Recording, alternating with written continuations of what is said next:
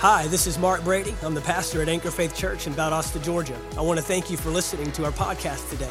We believe it will bless you and minister to you. Now get ready to receive a word from God. In Matthew chapter 3 and verse 1, it starts out this way. Now in those days, John the Baptist came preaching in the wilderness of Judea, saying, repent. Everyone say repent. Repent, for the kingdom of heaven is at hand. For this is the one referred to by Isaiah the prophet when he said, the voice of one calling out in the wilderness, prepare. Everyone say prepare. Prepare the way of the Lord. Make his paths straight. Prepare the way of the Lord. Make his paths straight. In Matthew chapter 4 and verse 17, the next chapter over, Jesus begins his ministry kind of with the same message, the same attitude, the same emphasis. From that time, verse 17 reads, Jesus began to preach and say, repent. Everyone say repent. For the kingdom of heaven is at hand. This is what we need to understand is both of these men are issuing a cry and issuing an order, if you will, for repentance. And what we need to understand about repentance in the ministry of John the Baptist and the ministry of Jesus is that repentance was not an arrival. It was a starting point. Repentance was not what he was trying to get us to arrive at. It's where he was intending for us to start at so that we could fulfill and accomplish the assignment that God has. Many times religiously, we've accepted repentance as the level of this is what I've been trying to get to, and I'm doing away with my past and I'm coming to repentance. And then we just kind of see that as the only step beyond repentance is living on this earth and bearing with it as much as we can, as well as we can, and then one day dying and going to heaven. That's kind of been the essence of the believer's life, the Christian's life that we have whittled Christianity down to just the simplest form. I know that I'm not saying this to anyone that probably hasn't heard this for the first time. If you've been in our church for any period of time, you know that we preach that this is a heaven we're not trying to get to, but this is a heaven we're trying to bring to the earth, that we're trying to get the perspectives of heaven and the perspectives of the kingdom and align this earth with those values once again, as much as we can and as well as we can. We know that the kingdom will not be seen and advanced in its totality until Jesus comes. But man, when Jesus comes back, he's not coming back as the suffering servant. He's not coming back as the little lamb. He's coming back as a ruling and reigning king. He is coming back on a white horse with a sword, and he's coming back to fully take over the earth once again, and he's bringing you and I back with him to rule and reign on the earth again. Amen. So we know that we're going to see the totality at a later time, but while we're here in this earth, we are supposed to be advancing the kingdom of God. And the first issuing cry, the first issuing order that we see before we can ever accept, fulfill, and enter into this kingdom is this order of repentance. This order of changing our thinking, right? This word repentance doesn't mean to boohoo and cry and tell God how sorry you are for everything you've done and ask for forgiveness, although that's a part of it. Repentance truly means to change your thinking. I'm going to go a step further, and this is actually a translation from the Greek. It means this: side with my party. It's actually a political term. It actually means to align with my values, align with my principles, align with my standards, align with my mission, align with my government, align with what I've called you to do. And so we've understood this, that repentance is for the purpose of aligning once again with kingdom values. That's what repentance is for. Repentance is not so you can feel better about the things you've done in your past. Repentance is not for the purpose of forgiveness. Repentance is not for the purpose of just simply turning from one and going to the other. It's I'm buying in fully into God's kingdom mission and God's kingdom assignment for my life and for the earth. And so repentance is the first step. Repentance is the first thing that must take place if we're going to fully understand what this kingdom is all about. And especially as time goes on, where the redefining of terms becomes more and more acceptable and more tolerant, and the issues and the trials and the tribulations of life wear us down to want to live a settled life, want us to settle for the bare minimum. You ever notice that in life? That the more pressures come, the more trials intervene, the more struggles that we entertain in life, it begins to cause you to draw back and just accept statements like, well, at least I know where I'm going when I die. At least I know that I'm saved. At least I'm in church. At least, and so we find ourselves living life at its lowest level, subpar from what God originally intended for us. And not only are we not receiving what God has for our life, but we're also not accomplishing what God has for our life. I believe in these last days and in these times that we're living in now, there is a renewed issuing order for the church to arrive at its full functioning state, if that makes sense. Not halfway, not a percentage in, not at least I've got a foot in, not at least I'm doing this or at least I'm doing, but I believe God is wanting the church to arrive at our full-fledged mission, completely and totally fulfilling the assignment of binding on earth and loosing on earth and bringing heaven to earth, bringing the keys of the kingdom have been issued to the church to bring heaven here. And in these last days, we're going to see demonstrations of heaven. In these last days, we're going to see the fulfillment of the word of God. You know, this is not a if scenario. This is a when scenario. And this is, you know, the question isn't, is it going to happen? It's, are you going to be a part of it when it does? That's ultimately what God is doing in these last days. And so we see that there is this issuing order, this need for repentance so that we can arrive at God's intended plan and God's intended goal. You and I don't get to step in and say, well, maybe we should just be doing this. And maybe we should just be doing that. And maybe, they've called the church today the silent majority. The silent majority. And I think that there has been a temptation that has crept into the church. I think it's a spiritual power that has crept into the church that has caused the church to draw back and wane back on what it was called to do. There are things today that are happening. You know, y'all know what November 8th is? Yeah. It's a pretty important day. It's a pretty important day. Oh, there goes that pastor getting political again. No, it's a pretty important day.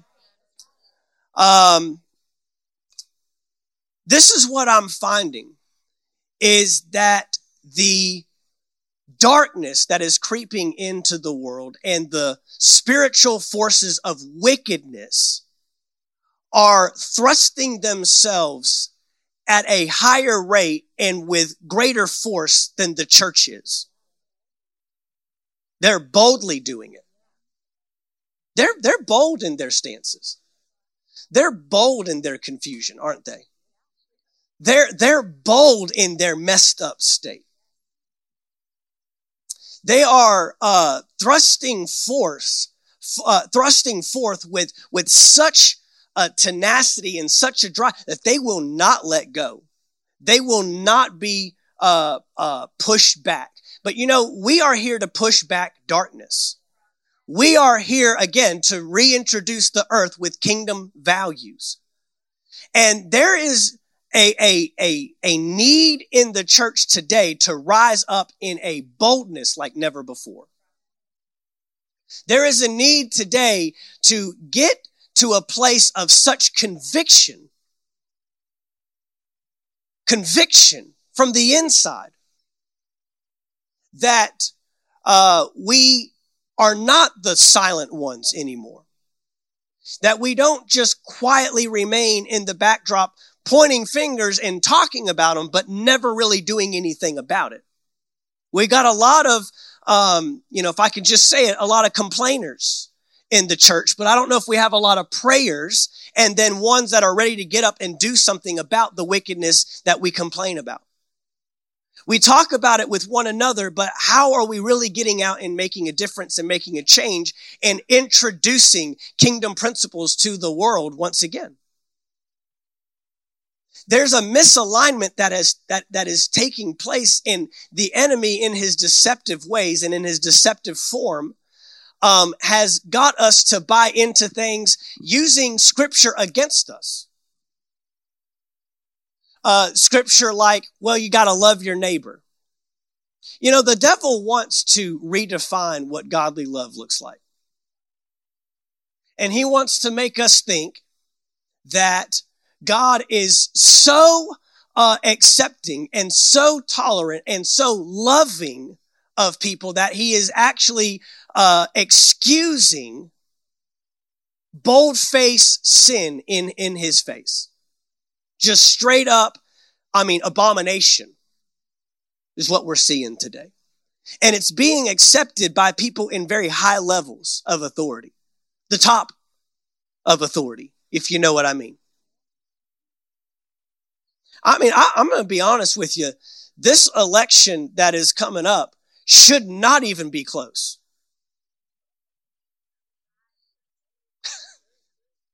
It should not even be close. They have taken such a bold stance on the other side. And they have, the stupidity that comes out of their mouths sometimes. Hear me out. I'm going somewhere. I'm not just bashing people. I'm not just getting political. I'm going somewhere.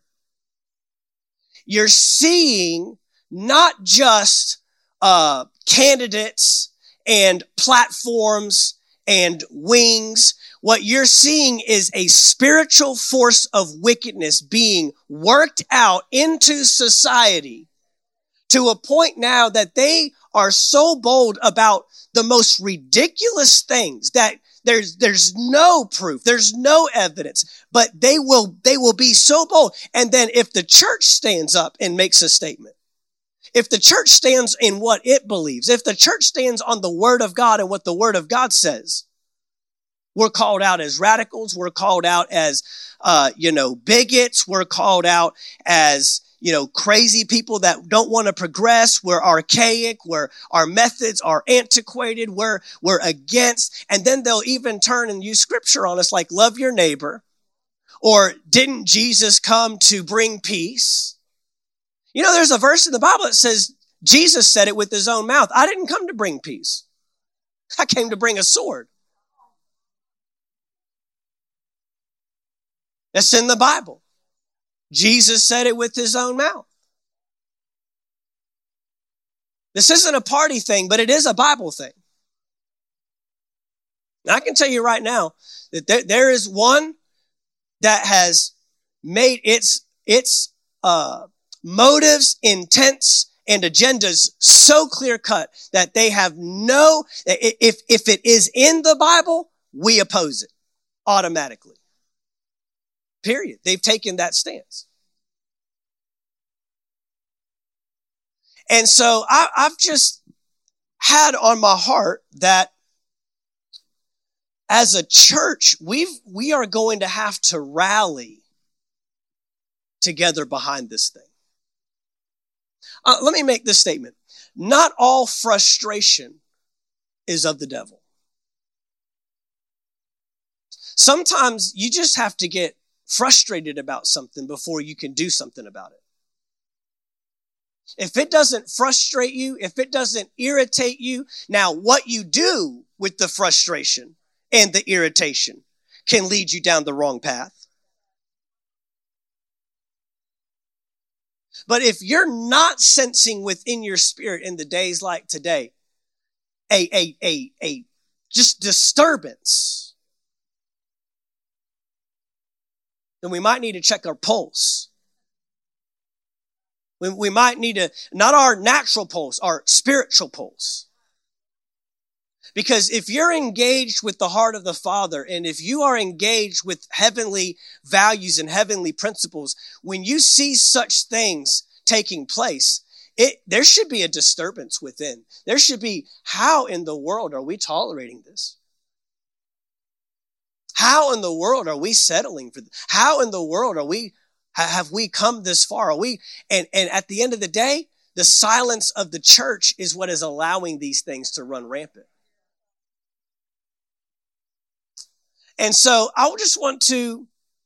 we won't be able to do it all tonight, so I don't know how long we'll be in it, but there's a rally cry that needs to come.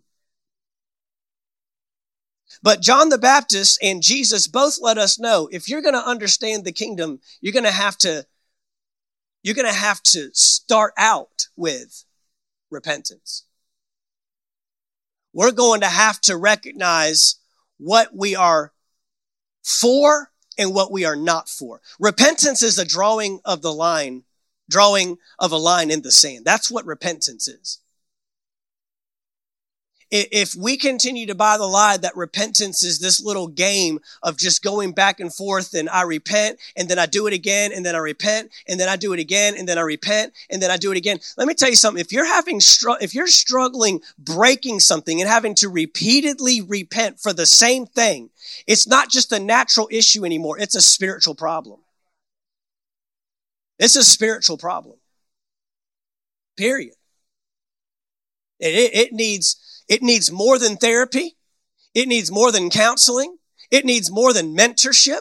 It needs more than meeting with someone for a cup of coffee. It needs more than just this natural measures alone. You're going to have to attack that thing spiritually. Period. Because repentance is for the purpose of alignment. And God, I don't believe, ever intended us to have to repent for the same thing more than once. Because if we truly repented, there would be no going back. Repentance in its essence, in its form, is turning away from one thing to another. That's literally what repentance is. Now, we can ask for forgiveness. The Bible is very clear. If you have sinned, He's faithful and just to forgive you and cleanse you from all unrighteousness. Absolutely. He will forgive you. He will forgive you. He will forgive you. But what we've got to understand is that repentance was for the purpose of aligning our heart and our values and our motives with the heart of the Father. And if we truly repent, we will treat that thing as an abomination. We will treat that thing as there's no way I can go back. We will treat that thing as there's no way I could ever allow that back in my life again. And I want to be as far from it as possible. Amen. But the repentance he's talking about here is understanding that it's really a posture of the heart. It's a position of the heart. It's literally taking a stance against one thing and standing with another. When we understand the kingdom of God, and when we understand how God operates, that government is His plan. Government was the plan of God. God's answer for the earth today is government. A kingdom government.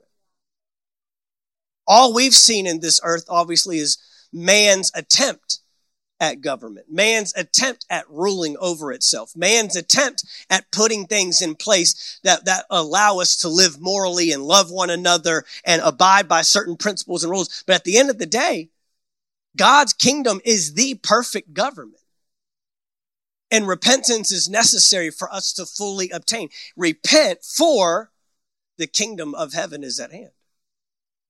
Repent because I'm bringing to you something that if you don't change everything about what you were doing before, John the Baptist says in verse 3, or it says of John the Baptist, the voice of one calling out in the wilderness, prepare the way of the Lord. Repentance is preparation for the way of the Lord.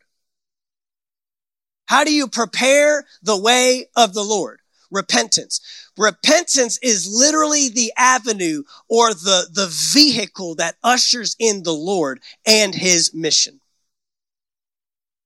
A repentant heart, a heart that is repentant, a heart that says, I am turning from this and I want everything that you have, invites the Lord, and now your heart becomes the target of the Lord.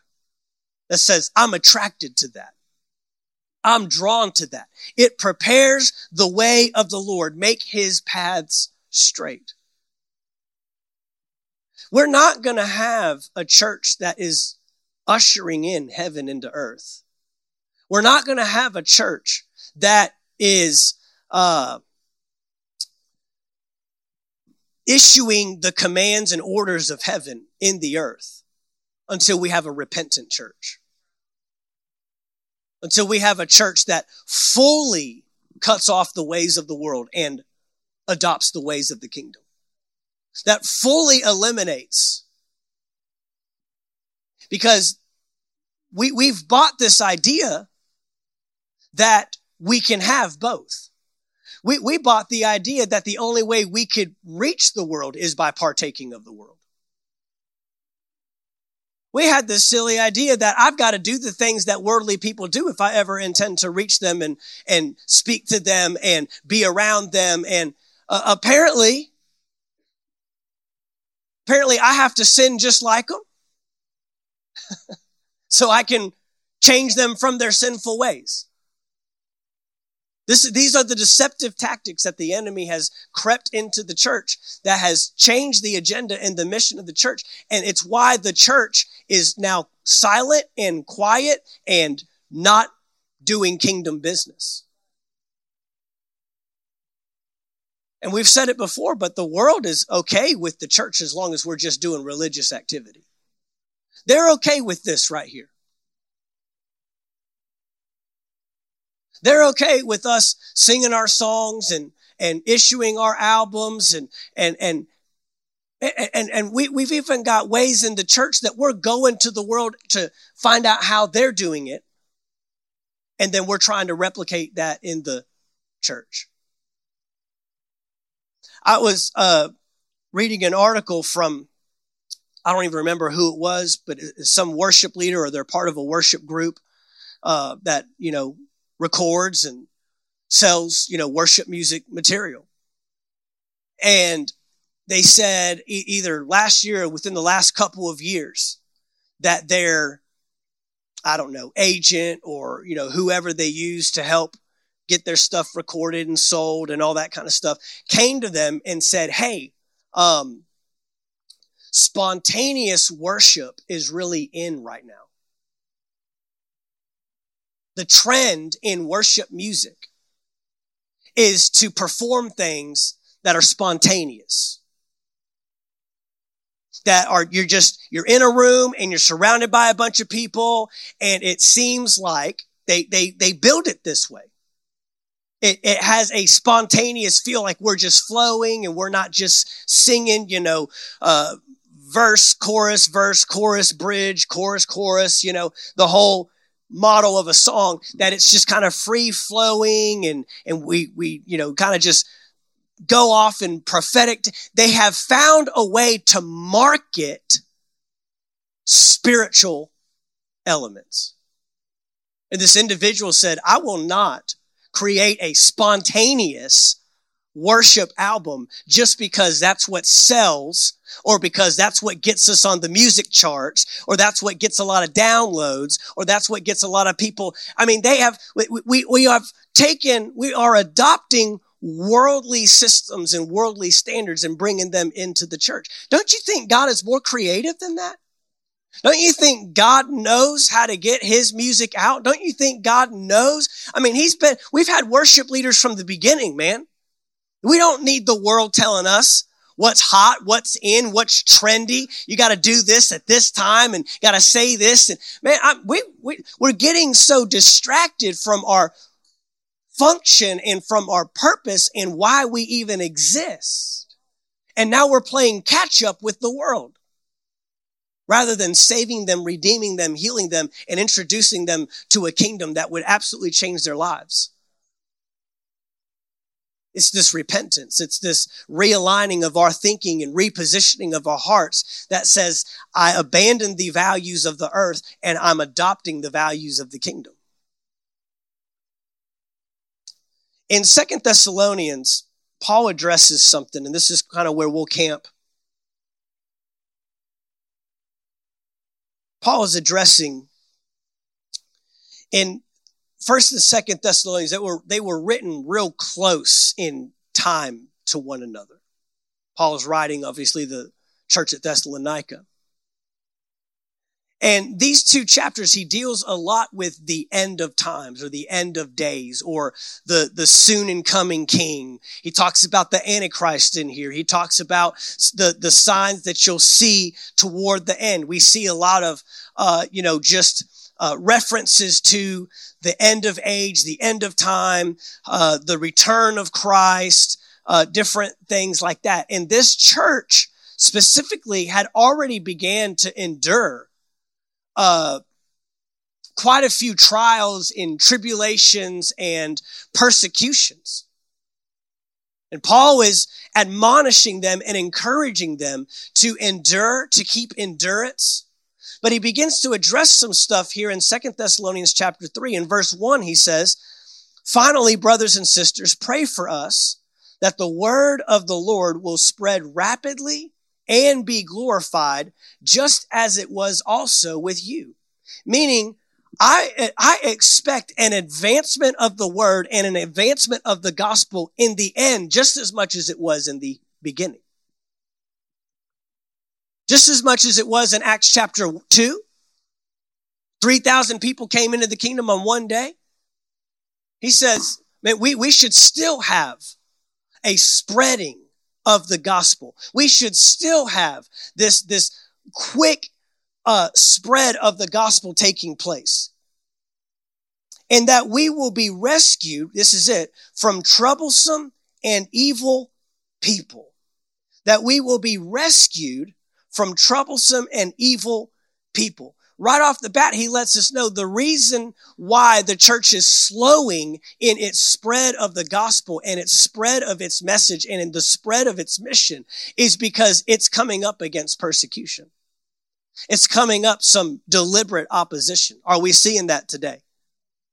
I just told you earlier that everything, it's almost as if they go through the word and they say, okay, we oppose that. And we don't like that, and we're going to come up with something against that. And if God says it, they want to do the exact opposite. And they want to call it right and call us wrong. Right? And this is how we end up with up is down and down is up and left is right and right is left. And we just end up with this big confused mass of what are we supposed to believe? But this is why. Troublesome and evil people. He says, for not all have the faith. Meaning not all believe the message. But the Lord is faithful. I love this. And he will strengthen and protect you from the evil one. Do you remember what Jesus prayed in John chapter 17 when he was in the garden? He said, Lord, I do not pray that you take them out of the earth. What an interesting prayer. Most Christians don't pray that way. We're praying for Jesus to take us out of we're praying for the exact opposite that he prayed for. I don't know about you, but if he's praying and I'm praying, God's probably answering his prayer over mine. I think when Jesus prays, he gets his prayers answered. Amen. No, he prayed, I don't pray that you take them out of here, but he did say this, I pray that you keep them from the evil one, which implies what? That as long as we're here, we're going to have to endure the evil one. We're going to have to stand against this opposition. This is why this repentance is so necessary, because if we don't repent, we align with the enemy. An unrepentant heart, an unrepentant mind aligns itself with the very world it's called to change.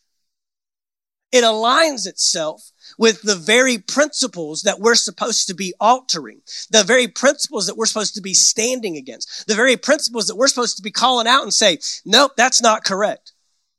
We don't abort babies before they're born. They are alive and they have a destiny and they are a real body and a real person in the womb. We call those things out. We don't just sit back silently and say, well, if that's what you want to believe. See, not speaking out, you might as well just align with it. You might as well put your stamp of approval on it. We might as well just be one of those that agrees. Amen. And we're going to walk this thing out. I'm not telling y'all to go out of here and start blasting social media and picketing it, different function. We're going to walk this thing out. We're going to find out what true kingdom alliance looks like and how we're supposed to boldly stand for the things of God. But we are going to bring a kingdom boldness back into the church. But it starts with this disturbance on the inside. It starts with no longer tolerating and no longer accepting and no longer shying away from things. He says, no, there will be troublesome and evil people, for not all have the faith. And I'll tell you what, that goes for people in the church too. That's the deceptive thing about it. Is they're in the church too.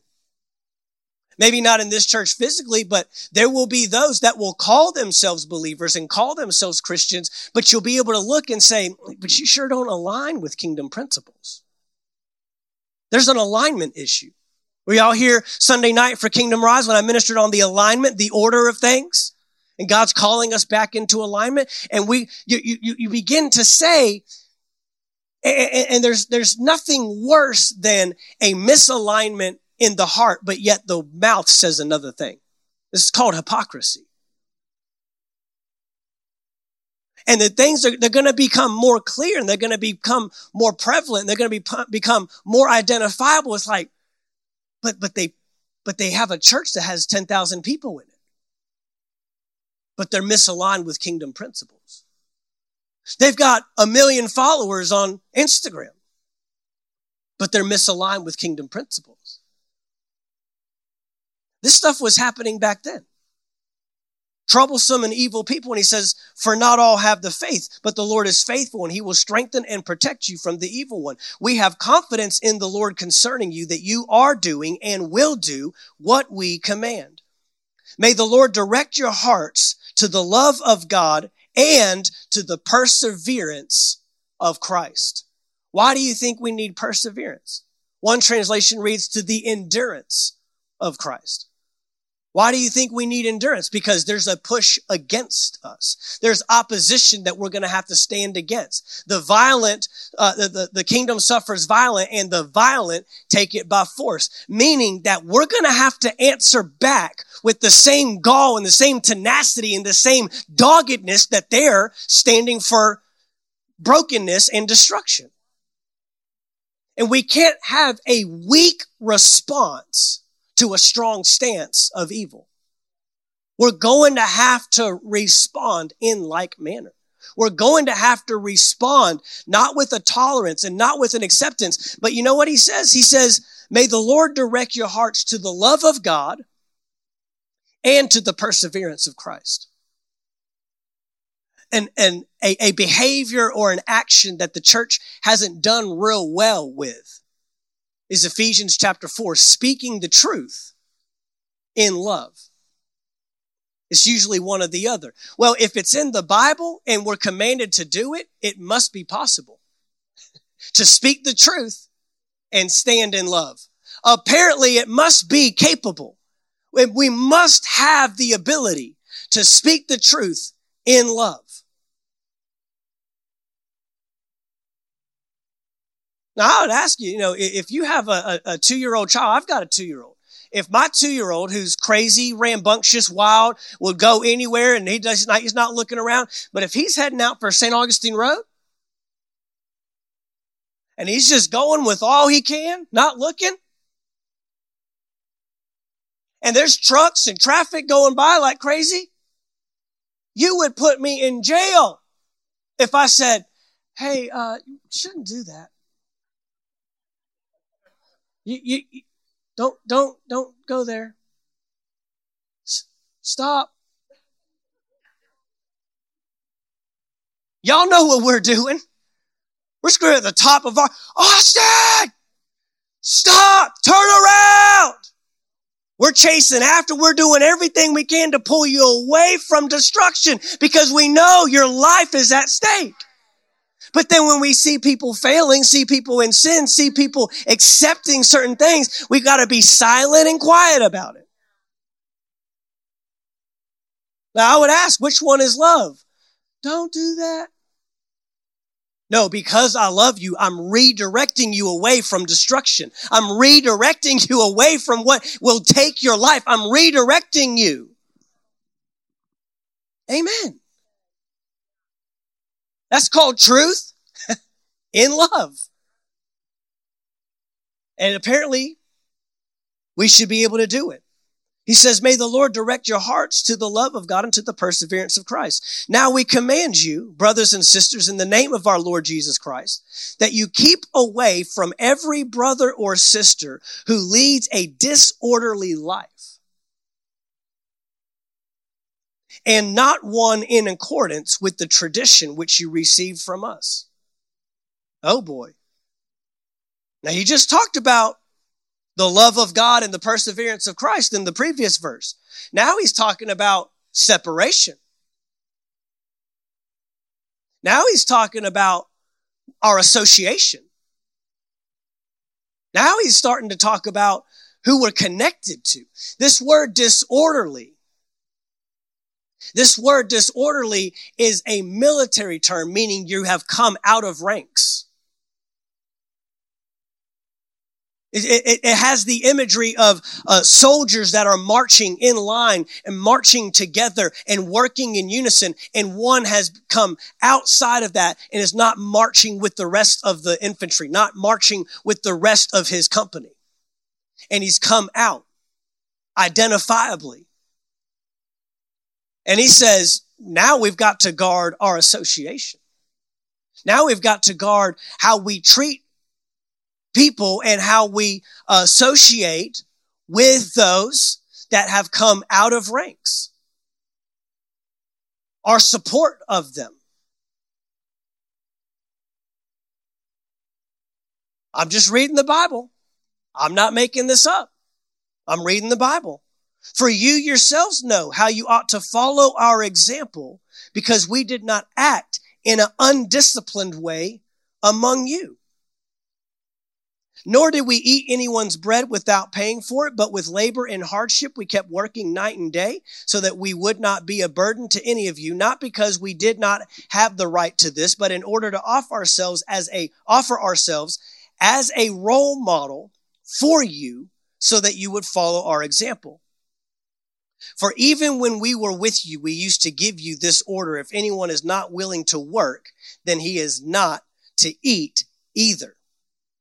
For we hear that some among you are leading an undisciplined life, doing no work at all, but acting like busybodies. Now, this is what he's referencing.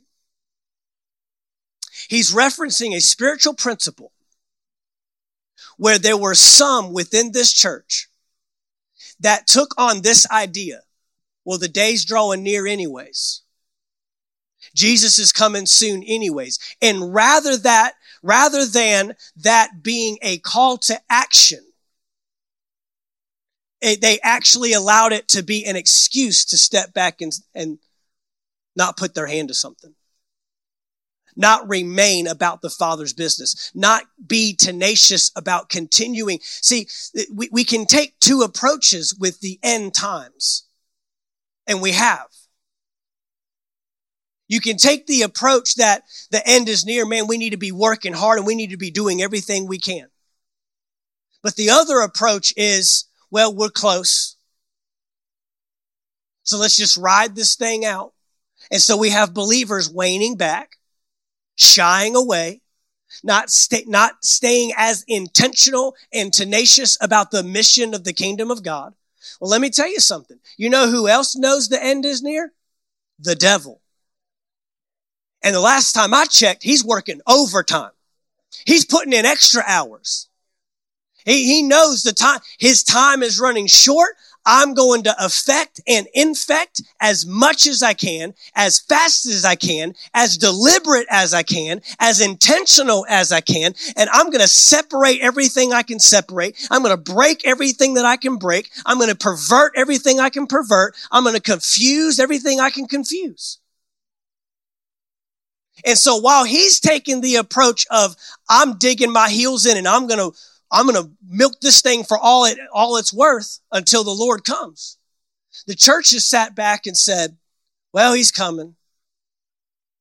Let's just enjoy what we can until Jesus shows up.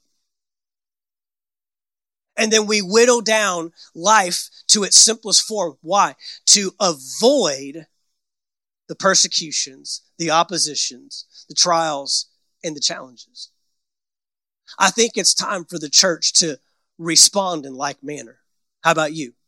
I think it's time for the church to take on this idea of let's work overtime. Let's find our hand doing something in these last days that is making the paths straight, preparing the way of the Lord. That's the approach that he's trying to help this church understand. Let's look at this in a few different translations. In the Passion Translation, just start back up at verse 1 in the Passion. Finally, dear brothers and sisters, pray for us that the Lord's message will continue to spread rapidly and its glory be recognized everywhere, just as it was with you. And pray that God will rescue us from wicked and evil people, for not everyone believes the message. That right there has worn down more believers than anything else. Well, they didn't believe me. It wasn't your responsibility to get them to believe you. It's your responsibility to spread the message. It's your responsibility to minister the word. Paul said, preach the word in season and out of season, meaning when they receive it and when they don't. The command is the same. Preach the word. Jesus, when he sent his disciples, he said, look, if there's a town that sends you out, kicks you out and sends you off on your tail, you wipe the dust off your feet and you go on to the next town. He never put the burden and the responsibility and the weight of converting people to us. He told us to make disciples. But that's not our job to change people's hearts. That's the Holy Spirit's job. Never has a person been debated into the kingdom. What do I mean? If the other person is argumentative, unresponsive, only wants to show their position, they're not getting in. Only by the conviction of the Holy Spirit will they get in. You're not going to be able to prove your point well enough. You're not going to be able to have enough words. Paul said this. He said, man, I got in trouble one time trying to debate the word. I want to say it was the account in Iconium, Lystra, one in there. He actually got in a debate with the higher wise council. He ended up coming back to the Corinthian church in 2 Corinthians and said, no, I'm not coming to you with enticing words. I'm not coming to you with perfect speech. He said, I'm not doing that game anymore. It was Paul's worst response that he ever had to the kingdom, trying to debate it and trying to prove it and trying to stand toe to toe with people that had no interest in siding with the kingdom of God. So he says right there, not everyone believes the message. That ought to set us free right there. That we're still to stand for kingdom principles, regardless of the response. You know what I'm finding today is a lot of Christians, we're seeing this with our young people for sure. What was the word we talked about the other day? Deconstructing their faith. They're getting in these situations with others that don't believe the message and they're turning them.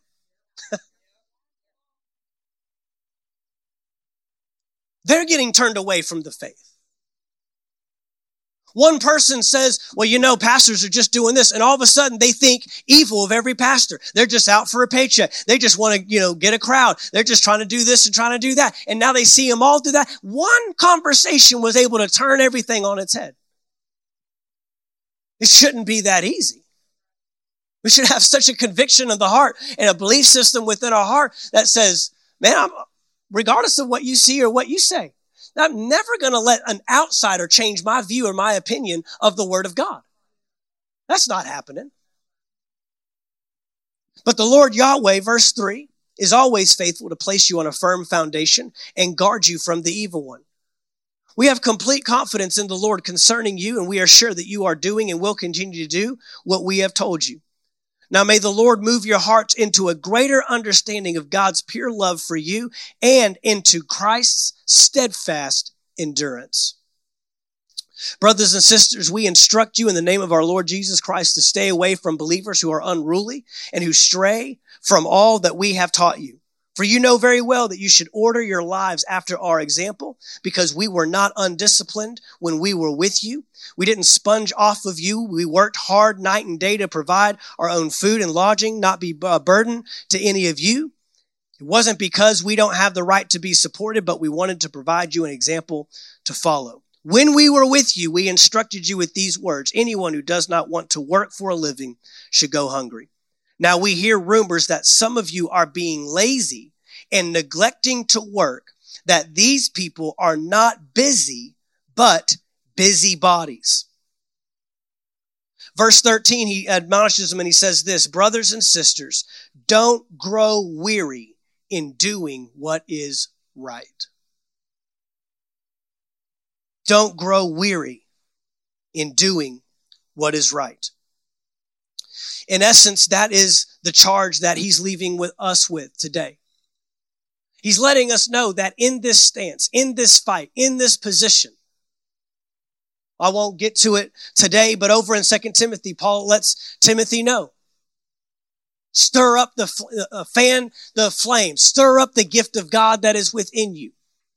He lets him know God has not given you what? A spirit of fear, but of power, love, and a sound mind. And the very next verse he says, and do not be ashamed. There's a spirit of timidity that is trying to come upon the body of Christ today to get us to wane back, to get us to apologize for believing what we believe, for taking the positions that we take. Come on. To excuse ourselves, to shy away, and we become silent, and then we just begin to ride this wave until the Lord comes back. And he's saying that ought not to be the position of my church. That ought not be the position that my church has taken, that we've become silent and intimidated. Intimidated. It's time for the church to intimidate darkness once again.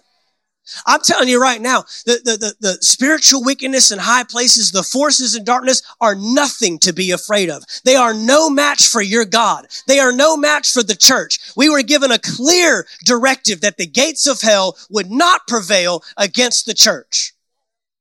I mean, it's not even close, guys.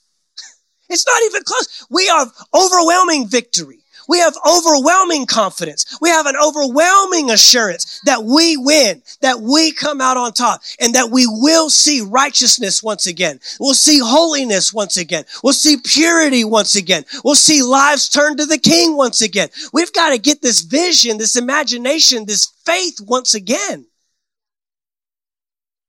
The church has been put back on its heels. It's been put back on the defensive, and the church was never meant to operate from a defensive position. It's to operate from an offensive position. We're pushing back darkness. And every time they introduce darkness, we're the ones rising up and saying, oh, no, you won't. Not in our schools, not in our community, not in our homes, not in our families, not in our state. No, not in the state of Georgia. Well, we have wickedness in Atlanta. Come on, we got to stand up. Our capital will have someone righteous in it. Someone that will stand up for righteous principles and policies. This is the stance you've got to begin to take with an assurance and a confidence that your kingdom backs you. Your king is with you. You're an ambassador for Christ. We're not speaking on our own initiative. But where do we get a church that's not timid but assured? Where do we get a church that stands against opposition, persecution? Man, you know what? On Acts chapter 2, as great of a day that was on the day of Pentecost in Acts chapter 2.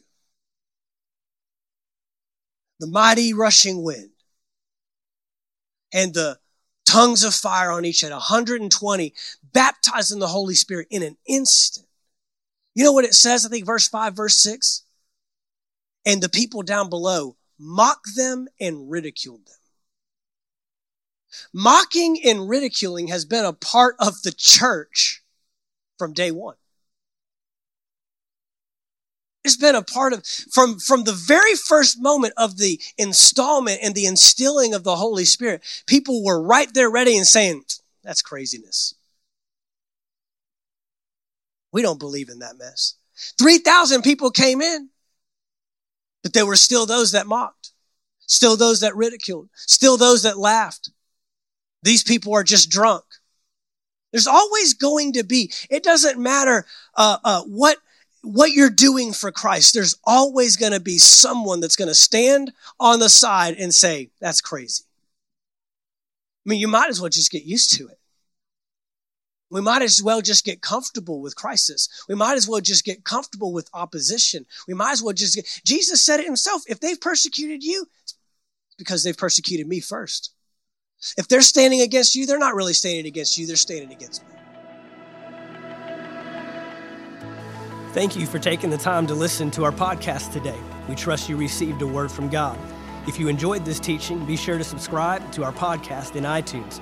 By subscribing, you'll be sure to receive a new message every week as soon as they are made available. And if you'd like to learn more about Anchor Faith Church, you can stop by our website at anchorfaithvaldosta.com. There you'll find our locations and service times, ministries that are available for you and your family. You can even give financially in support of the ministry. Thank you again for listening, and we look forward to seeing you next time right here on the Anchor Faith Church podcast.